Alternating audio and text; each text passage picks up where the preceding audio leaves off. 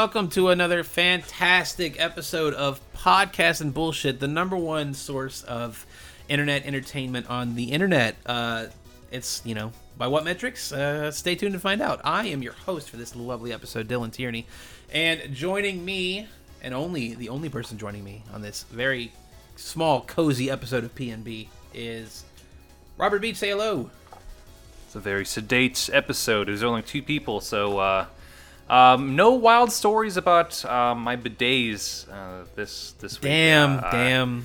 Those play well to crowds, and I don't know, two's not really a crowd here if you're counting yourself. So wow, I'm just not a big shot. I'm not enough of a big shot for you to dump on your big bidet stories. Okay, go fix an O-ring, you fuck. Go flip it over. I do have a bidet story, but it's a bit You'll much. save it, but, save it. We'll be fine. I don't know if Kayla will like it, but oh God. Okay.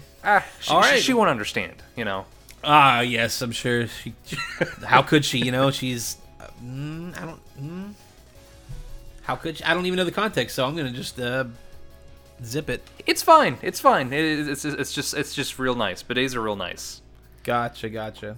She wouldn't understand the ball tickling. I get it. It's not. It's the prostate, but whatever. The prostate. Gotcha.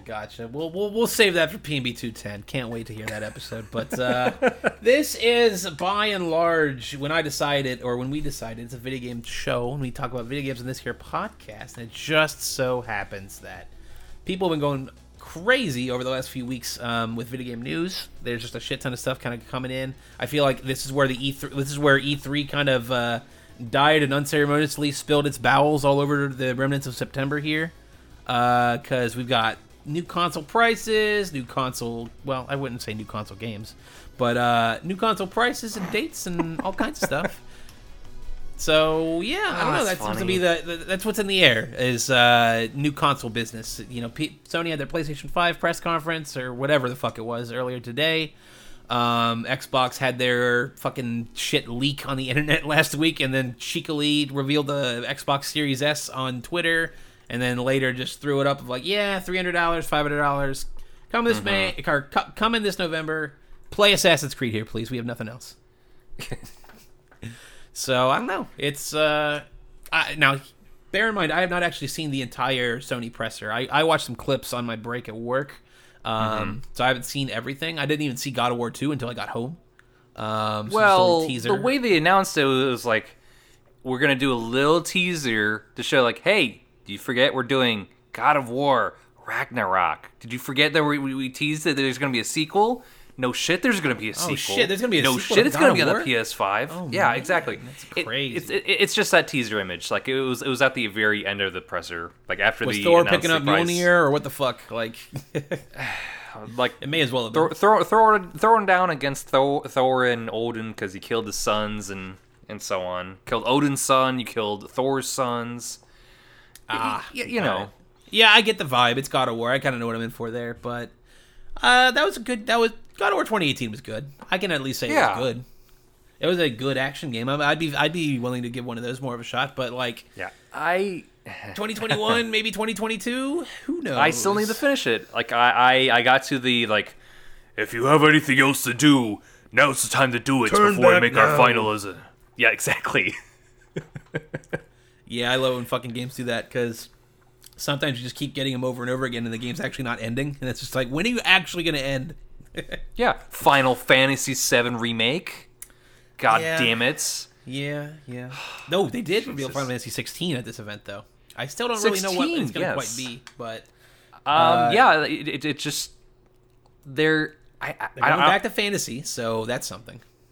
It is, and it seemed more in line with all right, I guess Final Fantasy 7 and 15 are ways that we're gonna go with the Final Fantasy series. That's kind of where they're going from now on, yeah. Because even 10 and 12 and 13 kind of went in that more of a proactive and action-based battle system and environment. Yeah. So this does feel like a natural push, and after people loved Final Fantasy 7 remake, I'm sure that's really pushing the Final Fantasy 16 team to kind of follow up on that a little bit and really I don't know. It seems to be invoking a lot of that in between like fantasy and modernity like it's going back to fantasy. Obviously the crystals are the highlights. Far more crystals. You got knight armor. Yeah, it's like, all right, yeah, I'm fine with that. Yeah, exactly, because we haven't had that since 9. So and there's a little while. I guess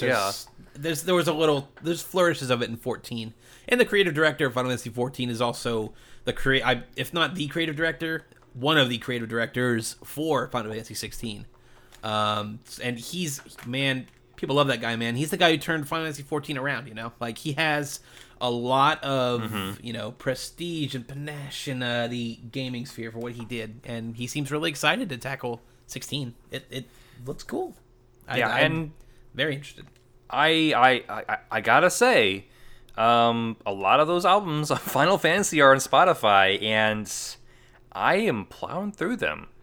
I never music. Really gave like Final Fantasy's music like a genuine like, all right, I'm gonna sit down and listen to this stuff, or just like have it on shuffle. And so it's like, yeah, it's just pretty good. Yeah, it's pretty good. Like, should I get into Final Fantasy now as like a series? What am I saying? Should I play the 13 series, the 13 trilogy? What is wrong with me?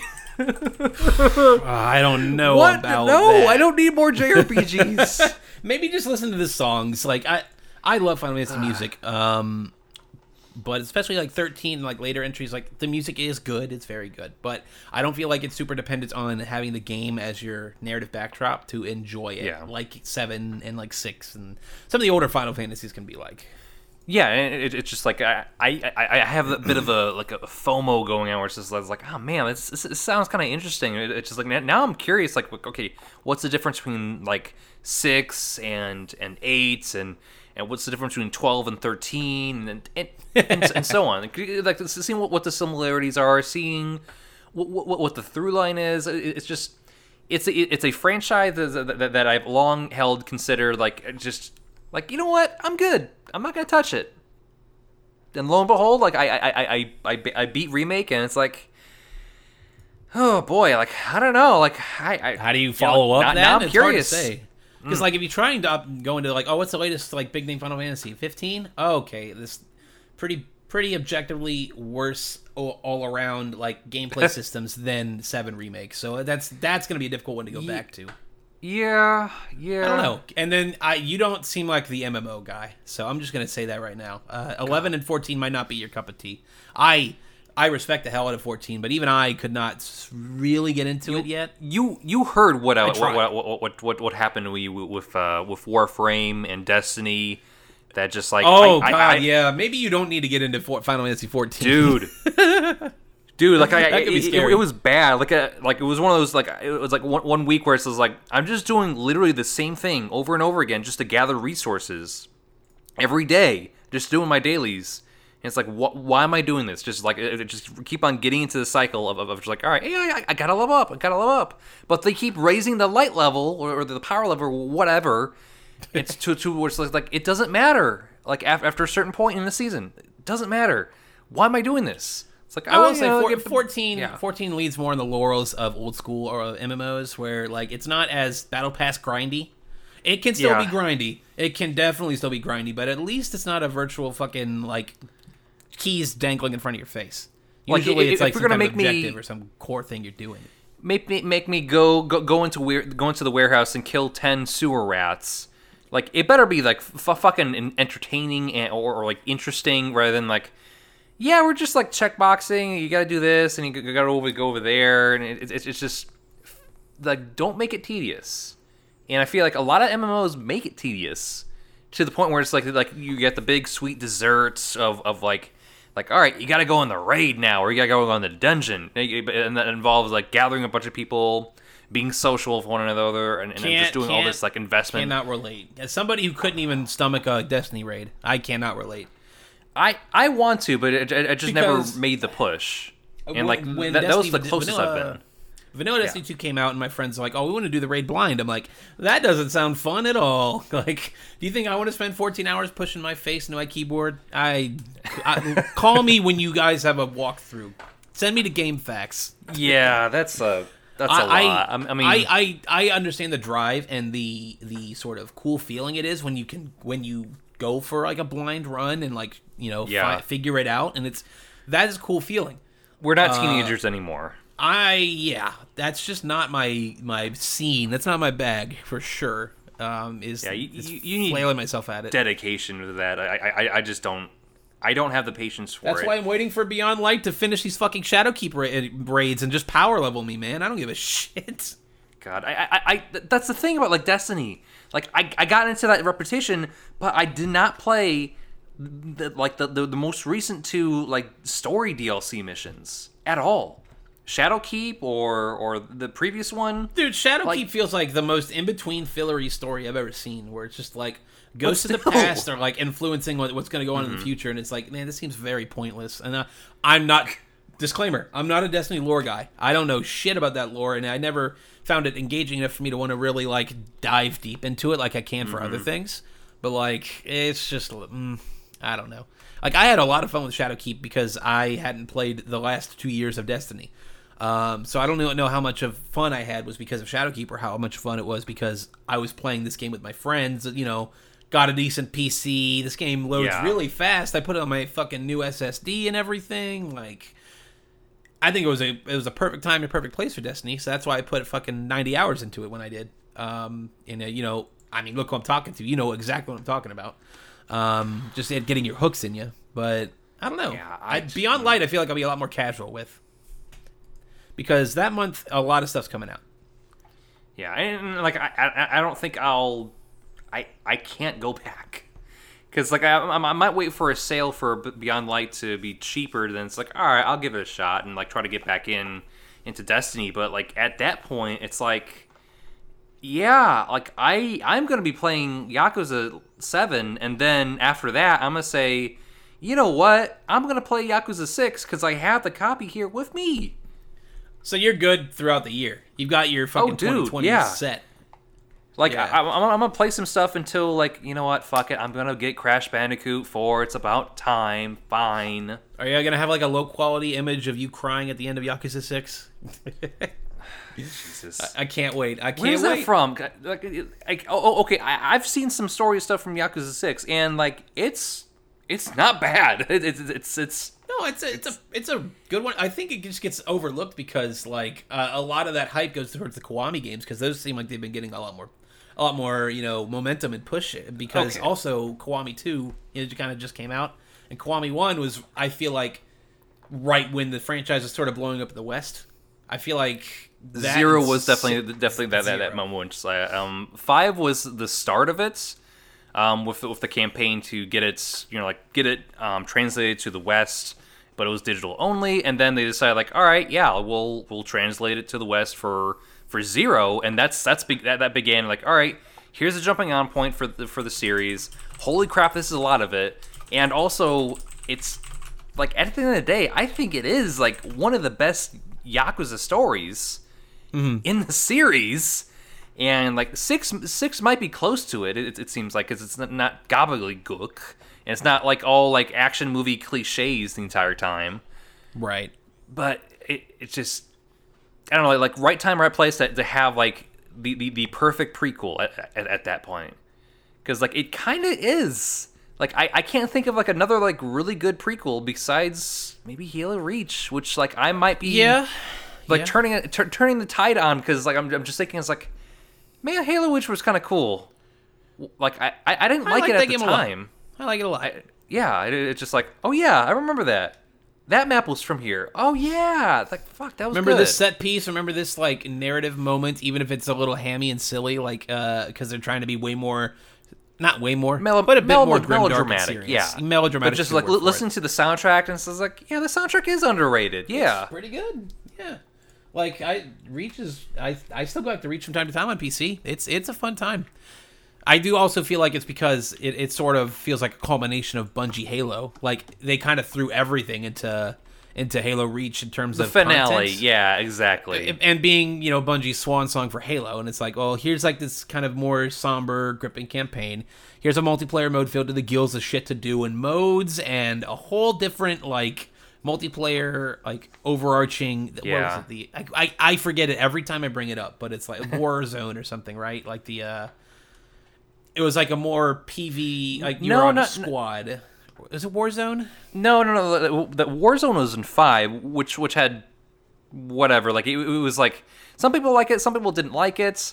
The one year mode you're thinking of, like I forget the name, but it's kind of like the attackers versus defenders. Yeah. Offense, defense, and you play like one's playing as elites, one playing as Spartans. One's attacking, one's defending, and then defending. You switch sides. Go through waves. You go through waves on this big environment. I remember playing that so much listening to fucking podcasts. God damn. But different time. Different time for sure. But no, those I don't know, like, and even just spiraling back to our original discussion of like, what are we doing with these consoles? Like the moment I saw Halo Infinite get delayed, I'm like, well, that's kind of it for Xbox. Like, I don't know. We thought that was it. Or it's like, well, that's it for Xbox. On top of like, all right, so the PlayStation 5 has Miles Morales as an exclusive game to the system, right? Right? Right? Let's say publisher exclusive. Sure. Yeah, you can't play that game on a PS4. It's fine. It's fine. Which like when I heard the news, I just like started laughing. Or it's like, of course it is. Like you have the biggest install base. You just right. Just put you want to make your money back on this Miles Morales game. I understand. Right.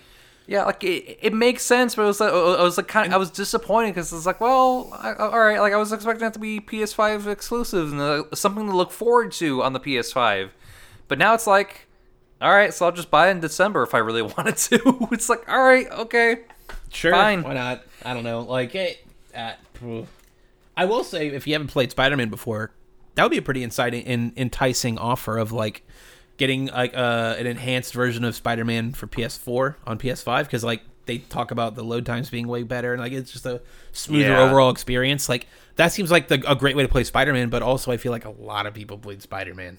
It was not a small game. True, not in the latest. True, and looking at like a lot of like Sony exclusives, they really feel like like N64, like whew, the games there, like there weren't that many, but the good ones, they were good. They were definitively good. They were the ones that like shook the foundation. They're not like, all right, yeah, like we have 3 Tekken games on the system, you know, like no, but they have one golden. They have one GoldenEye. You know, quality of a point. It was that level. It was like there's no other experience to be had besides on this system. Yeah, and like it was fewer and far between, and it's like now we have so many of those types of experiences. Oh, like, we like you just like banking on like dangling the keys to like New Horizon, new God of War, which that Horizon's going to be on PS4. Did you not see that? Did you see that the new Horizon game is also going to be cross-gen? So I don't even have high expectations for how that's going to push the envelope like technologically. God of War 2, sure. I bet it will. I bet it's going to look great. I bet they're going to put plenty of time and energy into that one. But it's like, I don't know, man. Like what? I feel like people are like. I feel like these console manufacturers are pushing these out because they feel like they have to. Because you know they have now's the time, I guess. It's been like economical deadlines to reach. They can't just push these back into the next quarter because like. I'm sure there's a whole fucking hodgepodge of dumb capitalist reasons why they can't actually put this thing in the oven for long enough. Mm-hmm. So I don't know, because like, there's like no Halo got pushed, and then like Miles Morales is on PS4. It's like I don't have really like there's really nothing on these systems that's like, oh, I gotta get me a PS5 other than like giving into gamer hype, you know, sort of vapid gamer hype that I'm just not really about anymore, and like. Even PC is just like, well, I mean, I'm the games I'm playing right now run pretty well on my PC, so like I feel like I don't have to upgrade for maybe another 6 months or a year. Like I don't need these games to be fucking whip cracking like top of the line fucking like I gotta run everything. Like I just need it to work, and I want to edit podcasts on this computer, man. Like I'm not looking for top of the line like 3080s or anything, but even then literally while we're recording, those went up for sale, and they're like fucking $700 when high end graphics cards used to cost at least like $1,500 or $1,200 or something. Man, it was ridiculous. And yeah, you made up for it. You made up for it in the long run because you routinely buy $60 games for like $8 or $12. But like, it's a lot. It's a long time for you to return on your investment. So I don't know. I think I'll just wait on PC until I'll sit on my PC I have now until like tax time or something, and kind of look at my funds there and be like, well, I mean, I could kind of incrementally upgrade it. Like, there's nothing saying I can't. I have a very there's upgradable PC. No better time than now to get into PC gaming. You got PC gaming, PC Game Pass. You have Steam. And both, you have the Epic Game Store, which is routinely giving out free games, which I haven't checked at all this week, just to throw in the library. And it's like, that's cool. I'll play it someday, maybe never, but I just want to own it, just to own it. You know what, Darksiders War Mastered Edition. Yeah. You know, I gotta make sure Darksiders War Mastered Edition is nice and comfy, so that when I never play it, it actually knows that I actually still own it. Exactly, yeah. And it's just like, cool, I have that now. I'm hoarding all this stuff. All right, my third version of Super Meat Boy. I can't wait. This one without Danny B's music. Great, great, yeah. Everybody loves not having Danny B music. Half the point of the game. Yeah, well, you know, sometimes licenses can be a bitch. But I did see, since we recorded last time, they did get the Scott Pilgrim game back in circulation for this, I think, holiday season. Yeah, and you know, I think that makes sense because I think it being the 10th anniversary of the actual movie, you kind of saw that with Ghostbusters as well, like a year or two ago, where it was re-released because oh, look at this, it's the 10th anniversary of this game. What is it now? Oh, 10th anniversary of the Scott Pilgrim film. Came out recently, so now's a good time to put it back out, right? 10th anniversary Borderlands 2 bundle, and then I'm gonna just fucking wither to dust. God damn. Oh, Borderlands 3. That game had to have had the worst time and place in my both online and offline friends groups of just we really Borderlands 2 was one of our favorite games of that year, easily. And it's man, you couldn't pay us to give a shit about Borderlands 3. Here's the thing. It's a competent, good shooter. Now we play Destiny. Well, yeah, there's that. But just what else did it do to make itself stand out and be interesting? All right, the art style, the humor, the little flourishes and the little things that they do on the outside that reflects the world that you're playing in, these fun little side stories and injecting these fun characters along with it.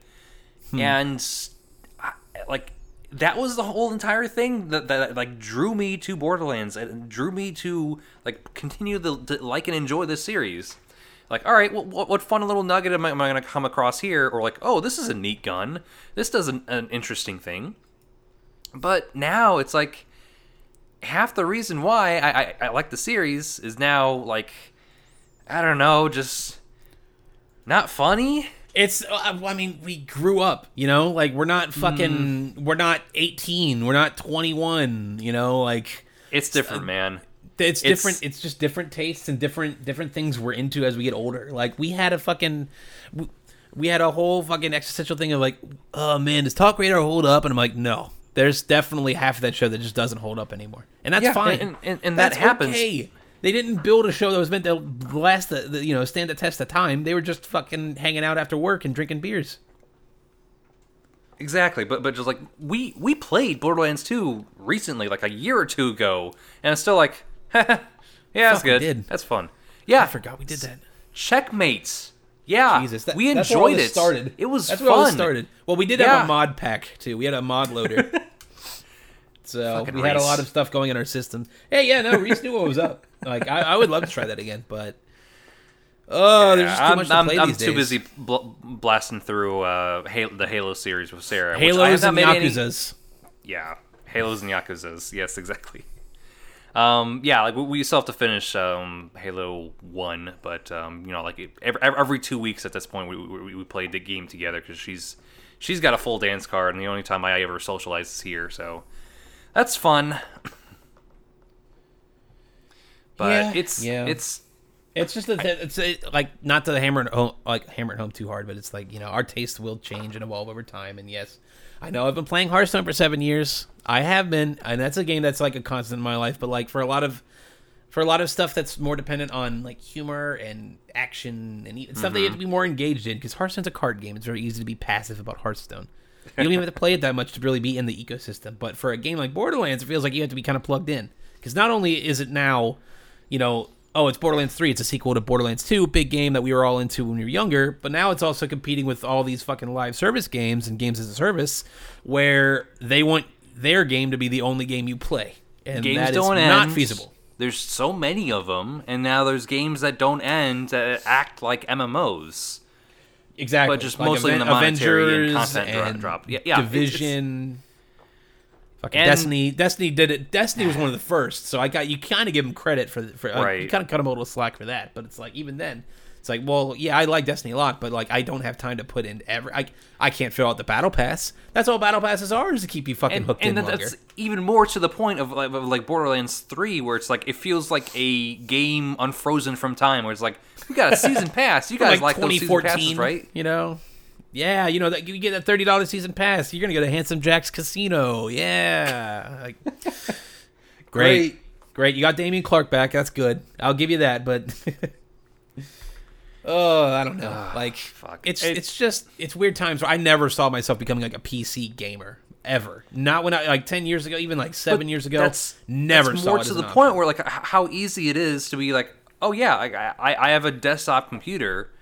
And, it runs a lot of games pretty well, and a lot of games are pretty well optimized to allow itself to be, it's not played like upon and such. The late aughts or early 2010s where PC ports were known for being shitty as hell. Like, I got cause on a whim, it wasn't on a whim. I actually had gotten pretty drunk like 4 nights ago, and I'm like, I'm going to get Metal Gear Solid. I like that game. So then I bought it for $7. It was that night. Okay. Yeah. So I bought Metal Gear Solid 5, the complete collection, which is just Metal Gear. Hey, I played through Ground Zeroes, fun time. Got through the intro Phantom Pain and did the first mission where you rescue Kaz. Still a great game. It's very Hitman-y. In terms of like shenanigans you can get up to. Big open space, and I just got into the Fulton system. Yeah, I don't know. I think you might be able to make the case that it's a bad Metal Gear game, and I could agree with that, because in terms of what makes it a Metal Gear game, it's still very just like...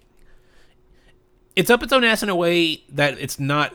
Metal Gear is usually up its own ass in a very specific way, where you can see its inspirations on its sleeve. You can see that it's a very wacky, zany political thriller. Not as much of that in Phantom Pain. It's more... like suspense stuff from time to time they'll throw in, like, oh, here's this floating kid who looks like Psycho Mantis, and here's this dude who's on fire.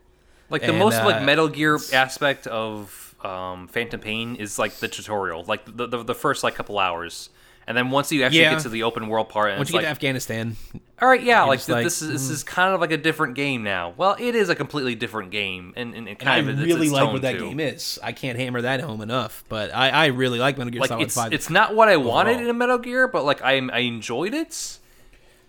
Honestly, it was one of my favorite like stealth games I've ever played, and still kind of is. Like, if it wasn't for Hitman kind of shaking it up, I feel like it would be the benchmark for stealth action, period. I think Hitman is taking it in a very different direction, and like it's constantly building on itself, just like giving you a giant sandbox to play with, right? Exactly.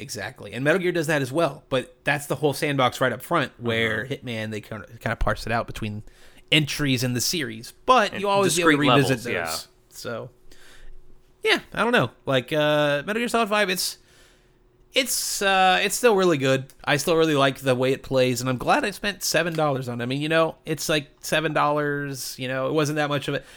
People have made far worse decisions drunk than, hey, I'm gonna buy one of my favorite games of the last decade for $7. Yeah. So I might not finish it. I might just do the first couple chapters, but like it's still really fun, and I still like that you can like hide behind your horse while you're riding it. You can like slide off the side a little bit, and like somehow that just fools people.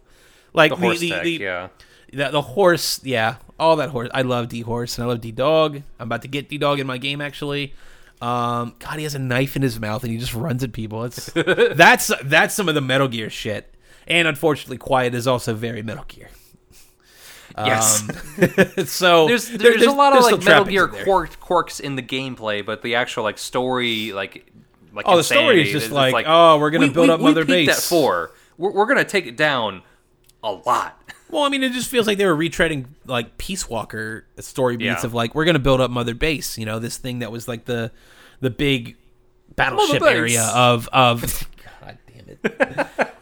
Of Metal Gear 1, like that was the whole set point was Mother Base, and like that was the point. That was Big Boss's operation. Big Boss is the sort of big bad of this world. He went rogue, sort of playing into that. I remember at the time like, oh, we're gonna see this is how Big Boss turns bad, but then it's like, oh no, you're like oh no, this is just like some contrived like story reasons to why like, oh, you face Big Boss in Metal Gear 1. But no, that was actually fake Big Boss. No, it was fake. Yeah, it was a pretty lazy retcon, even by even by Kojima standards, but not even by, because most of the time Kojima at least has some kind of compelling undertones in his narrative, but like didn't really see the point of like, even in Ground Zeroes, it's just like, oh, those child soldiers you built a kinship with in Peace Walker, like, well, now they're dead, and now we put a bomb in one's stomach and threw her off a plane. Like, cool, great, love it. God. I forgot about that. No, dude. Lower abdominal. It's still weird. It's still weird. God. Yes, lower abdominal. But what else have I been up to? I mean, it's been a very 2015 mood for me, since I've been playing a lot of Hyrule Warriors as well. I got real jazzed once they announced that Hyrule Warriors sequel. I'm like, all right, this is kind of like exactly what I wanted out of. If they were to do like a DLC? A continuation of the of the universe, of that Breath of the Wild universe. It's like, this is what I wanted, yeah. Well, so technically, I mean, I didn't want a Hyrule Warriors game to be my Breath of the Wild, but right. If I'm getting Breath of the Wild in this fashion, I don't mind that, because I still do like Hyrule Warriors. I'm just concerned. Mm-hmm. Well, not concerned. I'm just interested to see how they handle what that game actually is, because Hyrule Warriors is a game about celebrating all of Zelda. You had like 40 fucking characters in that game. Yeah. You had the king from Wind Waker. You had the boat. You could play as the boat from Wind Waker, and you're the fucking one-off NPC character Marin from The Link's Awakening, who turns into a seagull. I don't know. God, she's implied to turn into a seagull at the end. The Link's Awakening is a giant fucking acid trip, man. But God, if only she turned into a giant seagull, that would be very funny. Unfortunately, she does not, though. But Hyrule Warriors is still fun. I mean, like I did what I did last time I played that game. It's like I'm putting all my points into young Link. He has a very like super powerful, over dramatic Majora's Mask install. Like one of his super moves, he literally throws the moon at you and then cuts the moon in half right before it hits you. Like he cuts the entire moon in half with his sword, and then it's very, very over the top anime. But I kind of love it for that. There's so much Hyrule Warriors. It's a game that I think there might be just too much game. Yes, there is. Hyrule Warriors Definitive Edition. Okay, all right, yeah. It counts as a Nintendo game, so it might not go on sale that much. But if you can get it for like $30, I'd recommend it. That seems like the type of game where if you check the Nintendo sales, it's probably going to be like $20 one of these times. True, it could be if they do the Nintendo Selects. I wonder, are they going to do Nintendo Selects for like Switch games? Because they haven't done it yet. I've never really thought about that. They even did that for like the Wii and 3DS games. Don't know about Wii U games because I don't think any of them besides Mario Kart sold anything. So, nope, definitive editions all the way. Yeah, that's why Switch is full of definitive editions. Like, oh, can't wait. Yeah, we don't have anything else going on. So what if we just, for our seasonal release, what if we put out 3D World, right? Again? Sure. I mean, and to be fair, we were just shitting on Microsoft and Sony for doing basically the same thing, so...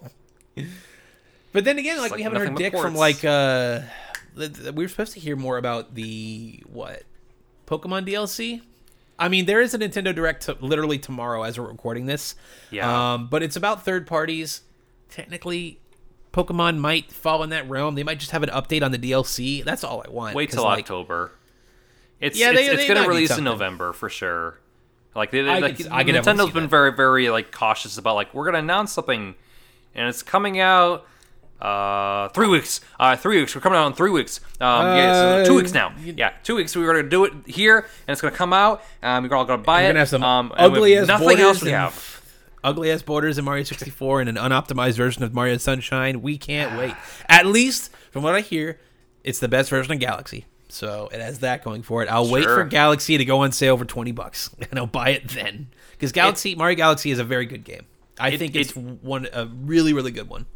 Like, a lot of things can be true about this package, about like how, like, if there wasn't... this is Nintendo, like, all right, yeah, you want these games on the Switch? Here you go, I guess. But also, it just reaffirms that, like, you know what? I think I'm just going to play Odyssey instead of, like, any of those 3 games. I don't have any interest in Galaxy. If you could get Galaxy for $20, though, would you? You know, like if you could just buy it a la carte. No. Damn, you would pay like $45 to $60 for Odyssey over a $20 Galaxy. That's rough. Yeah. Well, the thing is, like Odyssey is more of my style of platformer of platformer where like you have that like Hitman aspect of like modern Hitman aspect where it's like this big like big world like full of like ways you can explore it and just like it being a collectathon. You have discrete levels instead of like all right world 1-1, 1-2 and so on. And I know there's discrete levels in all like in these 3D Marios, but like there's just a different feel. Like it's the same thing with like 64. Like that has like a really different feel, and it's just like I've played it before. I didn't like I'm it also that to much. the point where like internet discourse is just starting to ruin Mario 64 for me. Where I'm just like, please stop talking about this game. I enjoyed it far more when people just didn't shove it in everybody's face. This is the greatest game of all time. Like I like it a lot. I think it's one of my favorite games from my childhood. But like, I'm just sick of hearing about it now, man. Like, shut the fuck up. Go ahead and play Odyssey. That's a great game. Mario Odyssey was one of my favorite games of 2017, and that's the year Breath of the Wild came out. So, right. I don't know. Like it's God, Mario Odyssey is so good. I think you'd enjoy it quite a bit. Oh, I think you'd also enjoy the actual platforming more because a lot of the Cappy gimmicks feel a lot more like contemporary modern 3D platformers. So I think it kind of fits. Good, because I do not like the momentum in Mario at all for like 3D platformers, and it's just like I can't get the feel because like it's just when I turn, I want to turn because I'm a cartoon character, not like all right, I gotta like twist my body around. It'll take like a half second more to actually turn. Gotta take the loop around the fucking cul-de-sac before I spin in place. Yeah, exactly. I get it. That finesse filled control scheme is a bit more apparent, I'd say, in like 3D World and 3D Land as well, because that's just how those games are sort of structured. But I don't know. Like, I would love to see you try your hand at Mario Odyssey because I also think it's not like super bloated or super like it doesn't overstay its welcome. I'd say I beat that game in like 20 hours or something tops. Yeah, but I did want to keep there going. If you want to find everything, but like there were some here for like bullshit hard levels though. God damn. Towards the end. I believe specifically like the Champions Run or whatever, like the final level as it were. That was pretty nail bitey, but really it's not. There are some hard levels like it does that thing where you'll go into the walls like Link Between Worlds and like have a 2D Mario section for very briefly. Because you'll do something with Cappy where you end up in a warp pipe that ends up in a 2D plane, and some of that stuff can be pretty hard. But I don't know. God, there's some stuff in there though that's just like, man, this is such a great celebration of Mario as a character. Like this feels like what they should have done for his 35th anniversary. Like if you wanted to celebrate, like kind of have a big send up for him because there's really cool homages to a lot of different stuff. There's characters from Mario canon that you forgot existed that are just like, oh yeah, we're gonna just bring you in and do something cool with you. So Mayor Pauline is who I'm referring to in that instance. So God, and I can't. Unfortunately, I'm poisoned. Like that are nice, but I've poisoned my mind where I can't think of anything when I say Mayor Pauline. There's just this picture somebody did the day the game came out of like the exhausted Mario with like 1 HP panting, and then I just framed it right in front of her ass. And so he's just like. I gotta show you this picture now. It's really funny. I vaguely remember this. Yes. It is. Mario's just like, oh. There is a camera mode that's quite good. Yes, it's a really good camera mode. Man, does it have some full fun, like silly kaleidoscope-y stuff. Like, man, God, I love Mario Odyssey. Like at the time, I think it was my favorite Mario game of all time. And like, if I had to sit down and really think about it, just like in terms of just the sheer fun I had and the sheer like pleasant time like of just playing that game, and like also I was playing it alongside some friends who all had Switches themselves, and I'm like, man, this is great. Like, we're just having a great time. So it very well still could be my favorite Mario game. I'd have to sit down and think about it, but oh man, Mario. Oh, Mario. Mario. Yeah, I think I should have gotten Mario instead of Breath of the Wild when I first bought the Switch, because I wanted to have like either or of them. It's just like, oh gosh, which one should I do? But I mean, there's good chances that Mario Odyssey will be on sale pretty soon. Like true. But when I say on sale, I mean like $45. Right. That tends to be the low end of Nintendo. I have to be sales. committed to get it at like full price at that point. If they're like, all right, I want to play it, and so it's like I'll wait for a sale, but like I have to be prepared to be paying close to the $60 for it. That's why I'm wondering when they're going to do that, like greatest hits kind of thing. You know, like they have those for a lot of different systems. Selects, yeah. So Nintendo Selects, like, you know, make it $20. Like if you had Breath of the Wild for $20, I think $30. Yeah. They could get away with $30 for those selects because they beefed it up to $60 instead of $50. Their previous price point. Yeah. $30 makes more sense. $30 does kind of fit that mindset a bit more, yeah. Because like even 3DS games, they had 3DS Selects for $20, but those games are $40 max. So right, but just like $30 for a lot of that like that 2017, 2018 lineup would make a lot of sense. That sounds pretty good. That's a lot of good stuff right there. Rabbids, but then again, you know, Breath of the Wild and Mario. They're gonna push this weird RC car Mario Kart thing. I want to see more on that because like. I feel like I've heard Jeff Gerstmann say like 3 times at this point, but like, how fast are those fucking cars? Because I gotta know if I'm gonna make a track anywhere, like, because you know I'm the ideal candidate having like a suburban sort of like open home, you know, of like I have enough floor real estate for it, but like if it's not gonna be fast or very compelling or anything, like I get the appeal, but I don't know. It's just, I have to wait and see. I think that's a good in-between Mario Kart game if they want to do that in-between Mario Kart 8 and Mario Kart 9. Just put out more tracks and more characters. That'll goose it up a little bit more, but just... Or like a lot in 8 Deluxe, though. I mean, that's a pretty full... I mean, besides the roster. Besides the character roster. We don't have to go there. We know. The selection in Crash Team Racing? God damn it. The amount of tracks and characters? Come on. Yeah, I mean, you're not wrong. Crash does go above and beyond with that stuff, but I don't know. They're busy making all their other fucking Bandicoots horny anyway. So Crash Team Racing was the start, man. That's just what happened. That's just... Now you got a fucking Zarya looking motherfucker as the as Tawna, the female. Tawna is the I remember Crash Bandicoot 1 with the big lady, the big Amazonian lady who was just there to pose, and then we never see her again. She's back in Pog form. Now she's back, and it's just like, oh, we found a way to like we found her in another Modern universe. Where it's like feminism. Yeah, I don't know. So it's like, oh yeah, she's playable now, and she's kind of cool. She has a grappling hook. All right, neat. Our grappling hook's going to be 2021's biggest invention now? Is that just what's going to happen? Master Chief got a grappling hook. Everybody's going to get a fucking grappling hook. They're going to swing from. I'm telling you. We'll see. But, gosh, is there anything else from the press conference? The Sony presser you want to discuss? Well, they're adding Virgil to Devil May Cry 5, which if you play Devil May Cry 5 is a big deal. I mean, it's cool, and he looks like he plays really fun. And the song they had for him sound like, okay, I really like Devil May Cry 5 soundtrack, so I'm about this. I don't think I'll buy it on PS5, nor will I buy a PS5 for it, because they also said DLC. They're just going to add it as DLC. Kind of surprising that they're going to get a DLC like a year and a half after the game came out, but I mean, sure. Devil May Cry 5 is a fantastic game, so getting that kind of support, and hopefully they add online co-op for their Bloody Palace mode, which is like their wave-based survival mode. They don't have online for that yet, and I feel like they're missing out. So if they add that could be very cool. Yeah, it's like $10, like, $15. It seemed like they were waiting to tee up, like, all right, new consoles going to be released.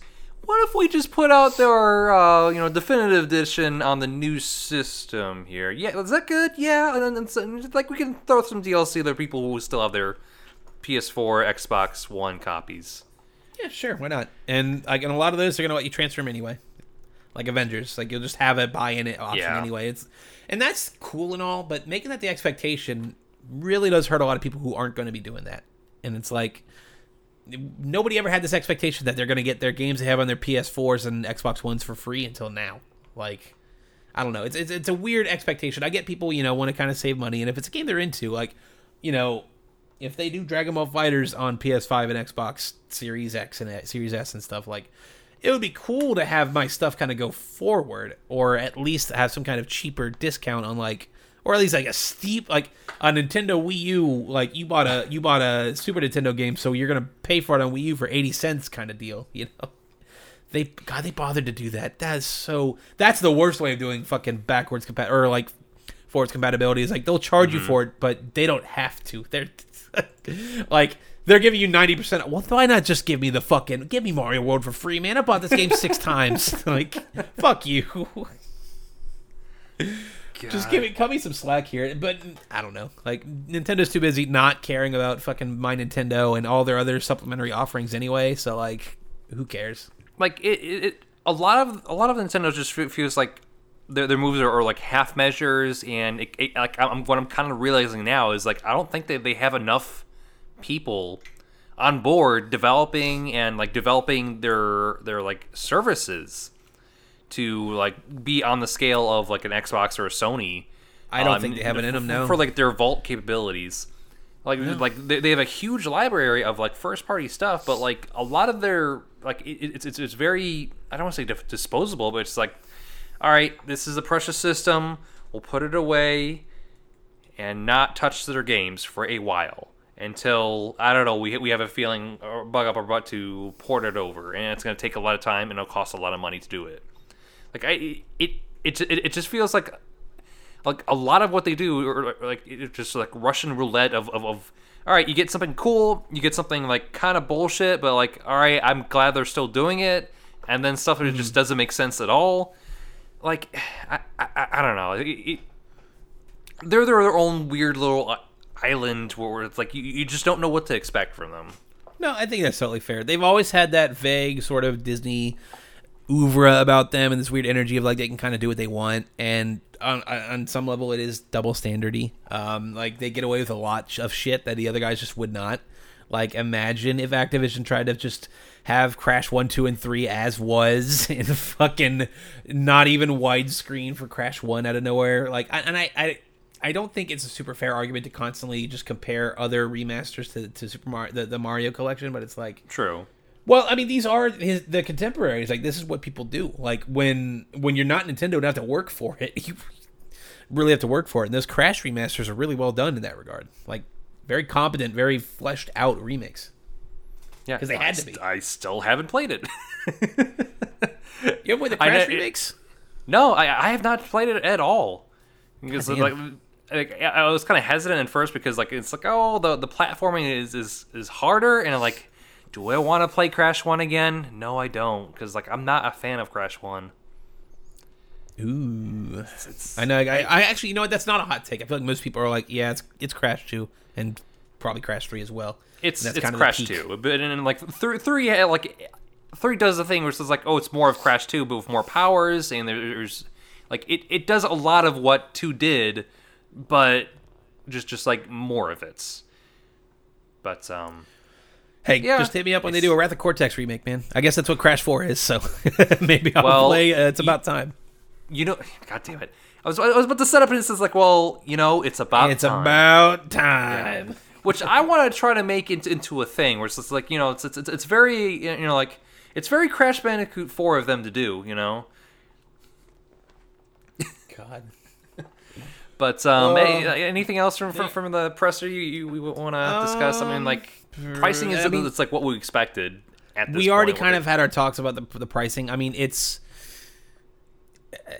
if I had any kind of investment in these systems, it's like, well, Microsoft's is $100 cheaper, and that is impressive. And these are both digital-only consoles. So, like, if you put one next to the other one, and they're roughly the same, or at least very similar spec-wise, then, yeah, I guess go with the Xbox. But, like, there's not... That's if you don't have a console. Software. Or if you don't have a PC that can run Game Pass games and such. But, I mean, also, I'm curious to see I'm very curious to see how the ecosystem is for consoles in general, because, early on in quarantine wasn't a huge issue for people to just plop down some money for a Switch, just to kind of, if for nothing else, than to shut people up or to just have a social experience of some kind. But like, I don't know what the landscape's gonna look like. I don't know what this fucking country's gonna look like in 2 months, man. Like who the fuck knows? It's really not to make it everything political, or and not to preface things with making everything political, but you get what I mean.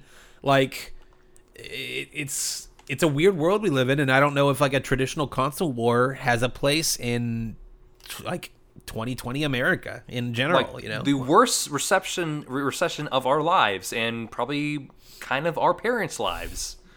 Right, and people have to stay home. People have to work from home. People have to, do so much, and like we're still not done with a lot of it. No, it's not. Despite what people might think, we're not done with quarantine. It didn't go out of style, and then we're just like, okay, we're just gonna. No, we just gave up on trying. Where it's just like, no, we just gave up on trying, and we're just gonna slide into this new normal and just accept that, I guess the older generation's just gonna die in like 5 years. Like, I guess we're just not gonna have. Sure, are we just gonna not have old people? Is that just what's gonna happen? Are we just not gonna have old people? It's fine by years? me. Fuck them. Oh God, we lived enough. Oh God. Yeah, I don't know. Like that like breaking it down to that macro level makes me think of just like, it's cool that these consoles are happening, and honestly, the price is there. I'm impressed with the price.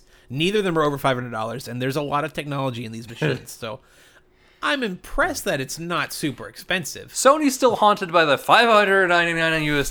$599 US. Yeah, and you know what? Microsoft beat them to the punch by showing the $500 console and the $300 console a little early. Mm-hmm. So now they're kind of de facto days early from releasing too. They're like days away from each other. Right. So and it's like, I don't know. They put Sony on the back foot, and like, yes, it's a good. I think these are good prices. I think they're decently affordable compared to other consoles. Compared to what the life is in 2020, that's hard to say, because also Switch at its most expensive is like $300.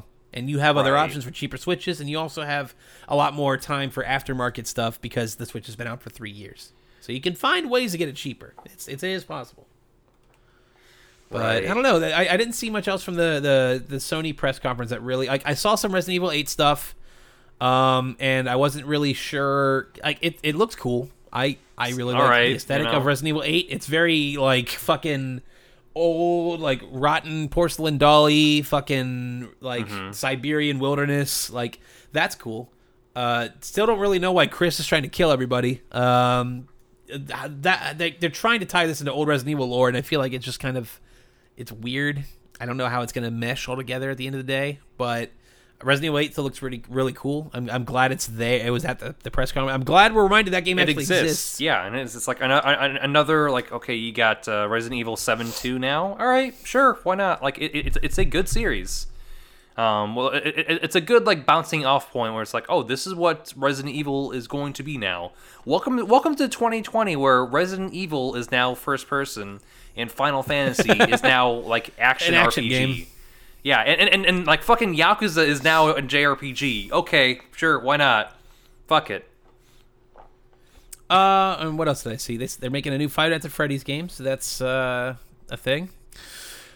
Yeah, Hogwarts. It's gonna be that Hogwarts game has got revealed the same week that everybody's favorite transphobic author is having a public meltdown. So yeah, that's cool. You know what I noticed in this Harry Potter game? It's set in the 1800s. Cool. Can't wait to shit on the floor. No, wait to take a big fat dump. Even better. I saw more black people than in the books and the movies. Well, there you go. So it shows that the Noah was actually trying. So there you go. Oh, I'd hate to be that. I feel for everybody working on that game, because they're going to catch some heat that they do not, like, that is not on them. Not on them at like, all. Knowing how some people can still consume like Chick-fil-A and other like problematic entities and shit, like, it's still going to sell well. It's still going to sell well. It's still going to sell well. That's for sure. people are just so it's like, well, like I can separate art from the artist, and like they're still not comfortable about it. I can, but yeah, or it's like, Harry Potter is still very important to me. It's a coping mechanism. It's like, okay, whatever, but still, like at the end of the day. Yeah, just she's getting them royalties, baby. Buy it used from GameStop, you'll be fine. You can play with a clear conscience there. Yeah, ain't that fucking weird? Where it's just like at this point, like we want to say like fuck you to like different publishers and developers, where it's like just buy it used. Remember when we fought about like buying used that whole like fucking debate now in it's like the 2010s. Now it's you're having your cake and eating it too. Yeah, just buy it used at the GameStop that will not be existing in 2021. Exist in a year and a half. Who knows? God, I don't know. Because also, That's gonna be wild. While we've been recording, they've been announcing like just different pre-orders and stuff for PS5. It's apparently a fucking nightmare. I do really feel for my old colleagues at GameStop, man. Because they've been waiting for months for people. Like people have been asking them to pre-order PS5s for so long, and trust me, GameStop wants to take your money. But they can't. They literally can't until now. And now they're doing it in this weird segmented path where it's like, well, who knows? Like, what happened to the pre-orders that Sony put out like a week ago? What happened to fucking writing your soul down on a piece of parchment paper to give to Sony so that you could have the chance to pre-order? Like, I guess that was just a bunch of smoke. Just gauging interest, since it's like, oh, let's see how many people are actually wanting to pre-order. Let's scale back production. Like here. Let's not like put out. Just like like our model represents that. Do it in waves. We were like not a lot of people are interested, so let's scale back a bit. What else do we see here? Just wild shit. Call of Duty Black Ops Cold War is it's another one of those. Cool. It's another one. See, I liked Black Ops a lot back then, but again. Like, with how the political landscape is in 2020, rewriting fucking alternate history in a more fucking, like, vaguely right-leaning, American purview is just kind of weird. Like, the whole... It hits a different tone now. Conspiracy, the world of conspiracy has changed so much in the 10 years since Black Ops 1, where now that whole world is a lot more... right wing and white supremacist laden, even more than it was 10 years ago. We knew 10 years ago there were some undertones there, but now it's just, they took the masks off, and now it's just like very cut and dry. And it's like, well, now I don't really want to play a game where Ronald Reagan sends me to do war crimes. Like, I'm kind of cool not doing that. Like, I think I'm kind of like okay and done with like a lot of those types of games. Just like. Yeah, you're gonna go and fuck some shit up. Don't worry. There's no consequences for you. Yeah, you're fine. Yeah, you'll be fine. It's fine. All right. You're totally great. Okay. But the game looks worse than Modern Warfare, which is baffling to me. But I mean, Modern Warfare did look really good. That game did look solid. Man. But like, man, I don't know. Like Black Ops used to be a jam, It's like, and I'll still be curious to see how they do zombies and stuff. But it's like, I don't really feel compelled to play this at all. I'm really sad that Raven Software is now relegated to making Call of Duty games, because I would much rather play Singularity instead of the newest Black Ops. God. Oh, Lord. This doesn't have anything to do with the PS5 news or anything, but we were talking on the pre-show. Just of what I've been playing, and Master Roshi came out in Dragon Ball FighterZ. Master Roshi's everybody's favorite problematic sensei figure, and trust me, there's quite a few of those in anime.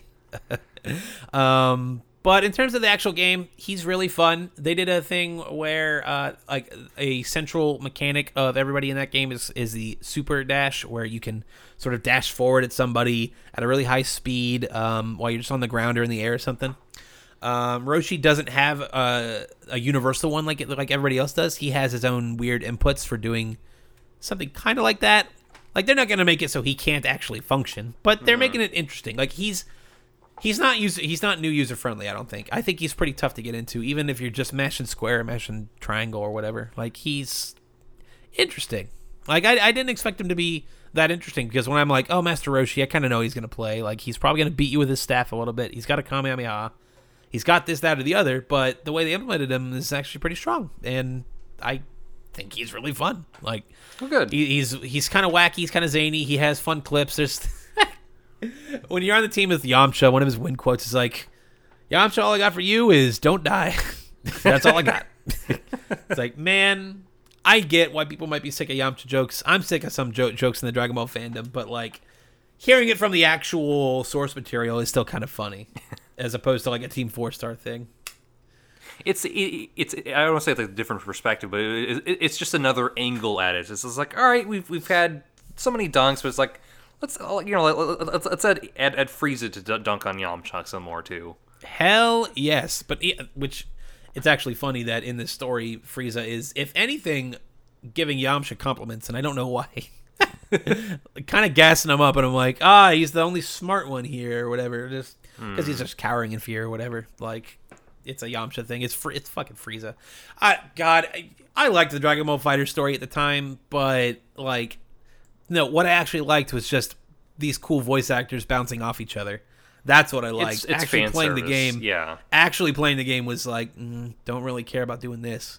But that bit where Captain Ginyu is having an existential crisis because if he switches bodies with Cell, he thinks himself like a frog again because he got turned into a frog. I'm like, yeah, that's good. I like that. Like, that's really funny. And it's funny to see Cell fucking roast the shit out of Gohan for getting soft. But like, you know. It's like 20 or 25 hours. It's fan service. But it's really like, long. Just throw it up on YouTube and you'll be good. Yeah, exactly. Just watch the fucking MK Ice and Fire fucking compilation like you do for every Mortal Kombat story and Injustice story. You'll be fine. You'll be just fine. Pretty much, yeah. They had a big balance update though with this Dragon Ball FighterZ patch, with the Roshi patch. They changed a lot of characters, mostly buffing low tiers, which is pretty cool. Because usually how it works is like it's mostly top tiers getting knocked down a peg that happens. Most of the time you don't see the lower tiers get any better. But for this patch, it seemed like they went above and beyond for some of those older characters. Like some characters like Ginyu, I feel like have complete reworks from time to time. Where the Ginyu you played when Dragon Ball FighterZ launched is not the Ginyu you're playing right now. Like he has a different level 3 super.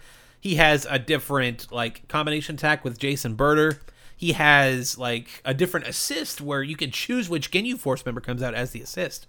It's like, that's really fucking cool. Like, the love they'll give to these old characters from this game from 2018, where by all means they really shouldn't be caring this much, is pretty cool.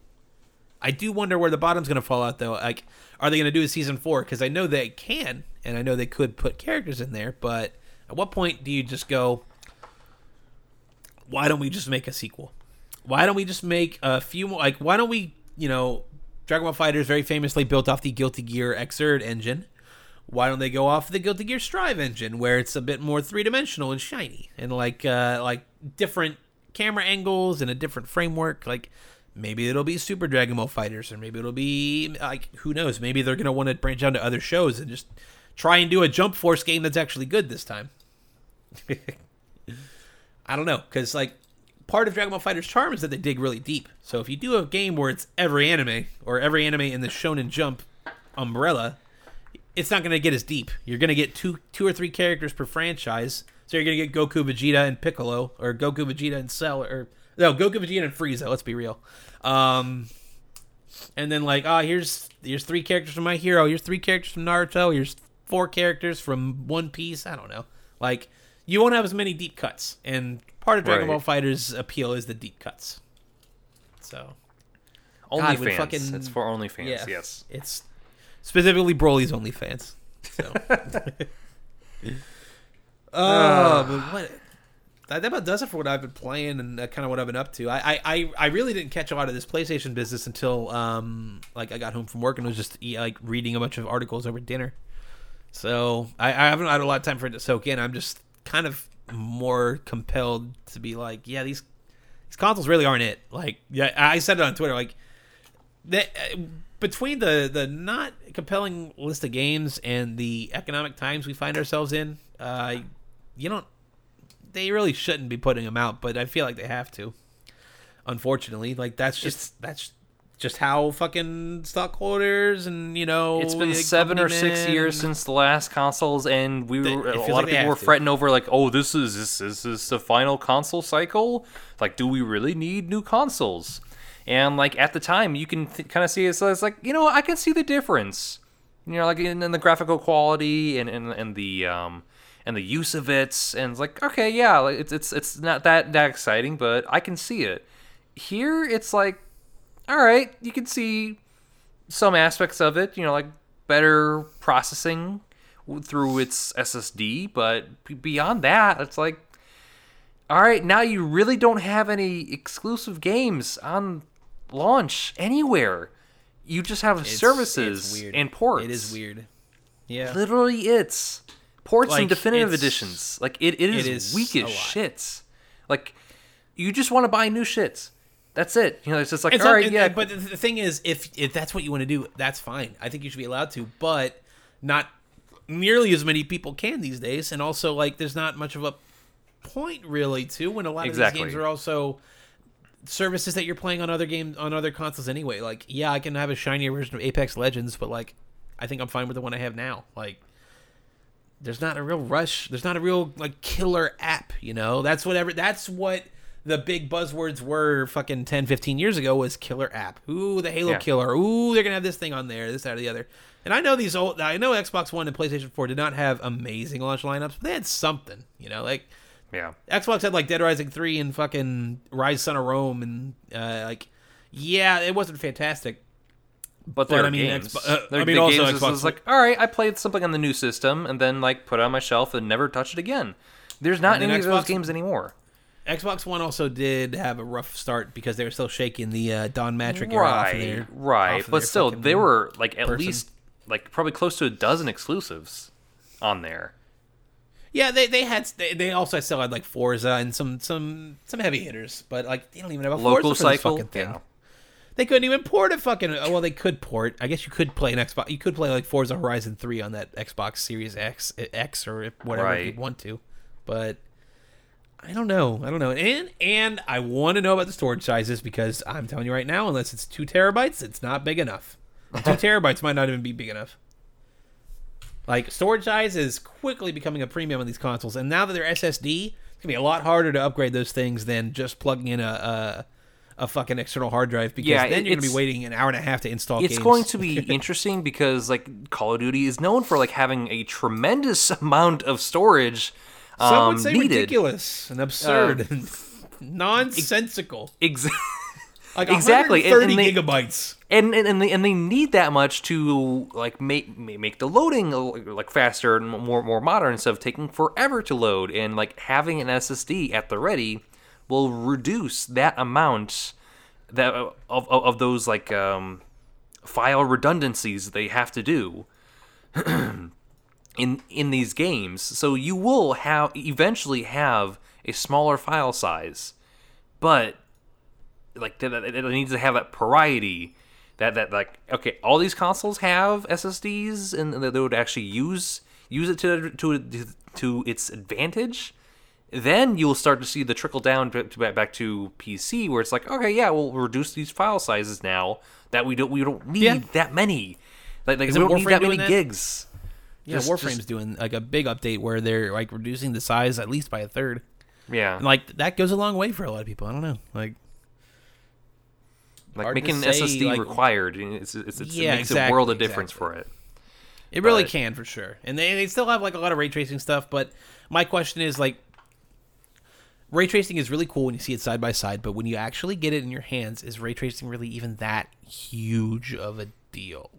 Like, that's kind of difficult to say, because load times, you can kind of have that be quantifiable and be like, yes, I would rather play a game that had 20-second load times versus 3-minute load times. But like ray tracing is a bit more just like, you can see characters and reflections now. Cool, right? It's all right, you know. Like, you can see shadows. Like, when I'm staring at puddles, I'm gonna have a great time, I'm sure. But like, you know, it's hard to say between that and like, do that many people really have 4K televisions? Like, I wish I had better metrics on this stuff, because I feel like 4K is not widely adopted like 1080p was, like HD in general was. Like, not many channels are actually using it either. I mean, like, we're just now getting to like nice like 1080p land, yeah. Right. So I just feel like that has to catch up as well. Jeez. I don't know, man. It's just it's strange. A podcast once told me that these are strange times we're living in, you know. So I'm inclined to agree. that these are indeed strange times. But if you want to, well, actually, Robert, do you have anything else you'd like to kind of get off so your that chest? same podcast also mentioned there's no better time to play video games, and I agree because I have a tremendous backlog. And I introduced this introductory about a few weeks ago to reveal that I'll be playing Final Fantasy VII Remake. And I devised a system where it's a randomizer in my Excel spreadsheet with all my unplayed games and such. And it takes like 10 games from that list and spits it out. I copy it and put it in here. And I have a list of them. I have 10 games. Now, I will note, like, some of them I did play and beat, or I'm finished with it. So it's some of these are old news. Some of them I haven't even touched or thought about playing it. So it is a menagerie of different genres. So I'll just go right off on the top of the list here. So I'll name the 10 games, and I'll mark down the ones that I already played. And I have no intention of playing again because that's not the purpose of the entire thing, unless you want me to suffer. So I'll go and start off. Grow Home. Let's see what we got. Grow Home. Sure. Then next up is The Walking Dead Season 2. Yeah, you're good. Don't do that. And Deadly Tower of Monsters. Don't know what that is. Could be good. Don't know. It's a it's very much Tower like defense. Budget, like it's a budget game where you're playing like a quasi like a top-down beat 'em up, and you're playing it where it's on like the like a set of like a really bad like 50s like sci-fi movie. Like it's a neat, interesting, and kind of fun concept, but it's quite short too, as I've heard, but yeah, that's on the list of games that I still haven't played, and it's probably from like 2013 or 14. That I bought a while ago, and it's just like, I'm going to play it one day. Maybe co-op. Never touch it again. So, Deadly Tower of Monsters, and the next up on this list here is Of Orcs and Men. I already beat that. All right. Already took care of that. Spec Ops: The Line is next up on the list. Did you play that game? Nope. I have not played it. I don't know how that holds up in 2020, but I would be interested to find out.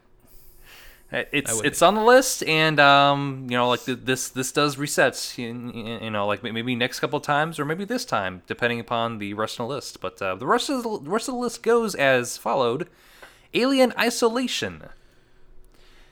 Yeah, sure. Next up is Typing of the Dead. We got like a couple of chapters in, but just never beat it. Got probably like an eighth of the way in and just stopped. Sure. I mean, if you have an afternoon, I guess. A couple of afternoons, yeah.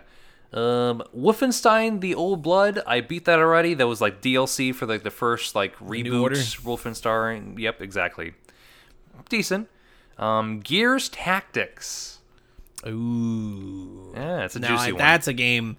That's a juicy one. Yeah, I think that one. If I had to guess out of all these so far, that's probably the one I'd go for.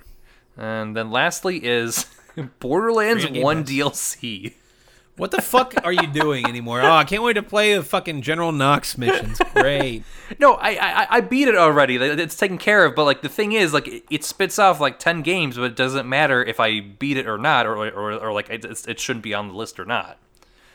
So there's three games out of here that I already beat, that I already took care of, that I don't want to play again. So only 7 on this list here: Grow Home, Walking Dead Season 2, Deadly Tower of Monsters, Spec Ops: The Line, Alien Isolation, Typing of the Dead, and Gears Tactics. Of those 7, which one should I try out this week? Are you spinning a wheel, or are you just asking me? I'm asking you. You get to decide my fate. Oh man, so much power in my hands. It's a lot of power. I mean, you have a real hankering for those XCOM games. You like Mario & Rabbids enough. I think Gears Tactics might be the way. I'm just getting a feeling that's going to be your bag. You don't have to be nice to me. It really depends. Yeah, but on I don't want you to fucking play Borderlands 1 DLC. So no. That's what I'm trying to explain to you. Like okay, it takes 10 games, but I will note the ones that I already played, so they're off the list. So I noted those that's 7. Right. I forgot that was off the list. So the ones I just mentioned right now. So Grow Home, Walking Dead Season 2, Deadly Tower of Monsters, Spec Ops: The Line, Alien Isolation, Typing of the Dead, and Gears Tactics. Of those 7, which one would you want me to play?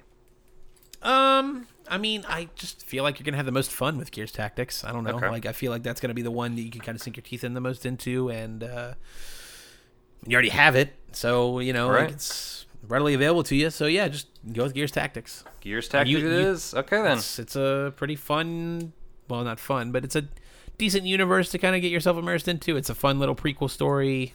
Yeah, sure. Alrighty then, I'm marking down Gears Tactics for this week, and I'll come back next week, or the week afterwards, with my thoughts on it. Hell yeah. And let's see, well, if I had to guess what I'm going to be playing this week, I'm going to be playing some Among Us. Well, I'll have some stories to tell about Among Us, one way or the other on next podcast for sure. Probably playing some more fighters, probably playing a little bit more Metal Gear, but yeah, it's a pretty clean docket so far for going into to the end of September here. So who knows? I mean, I'll still be playing Hearthstone. Do I even have to say it? But yeah, I guess that's gonna do it for me on this here show.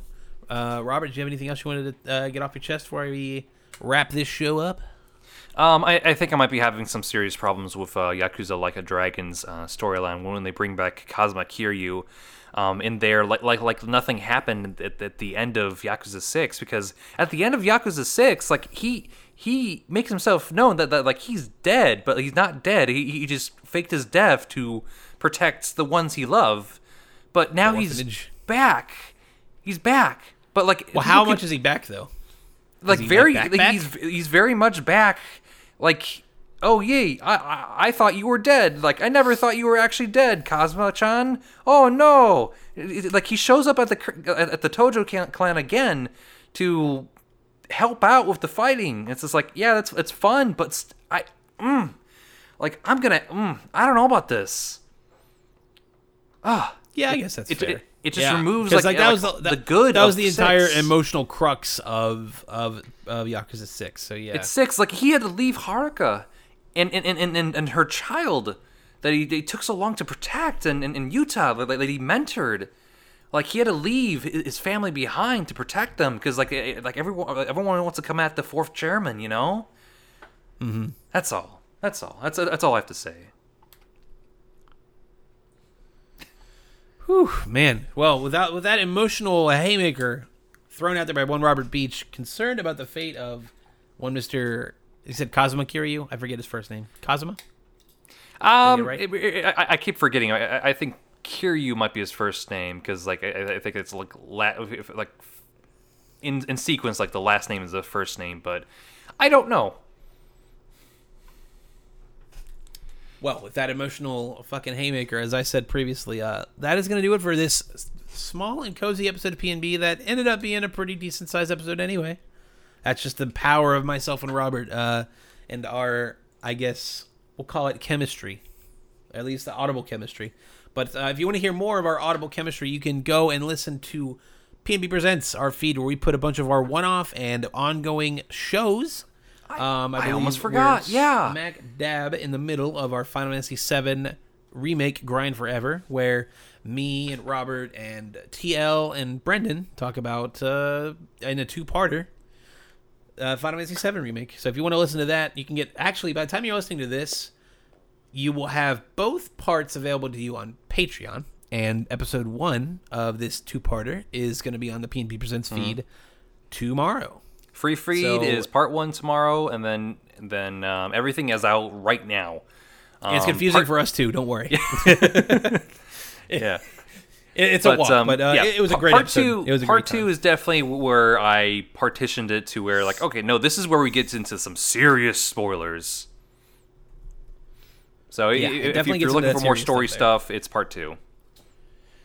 But also, we've got ongoing stuff with like P&B FM. Me and Brendan have P&B FM Metal Edition we're going to get going. And I think I want to do something with fighting games on the feed, but I'm not sure what yet. So stay tuned while that idea gets fleshed out. You can follow myself on Twitter at Tierney. You can follow Robert at 23Breach. Follow the podcast at P&B Cast.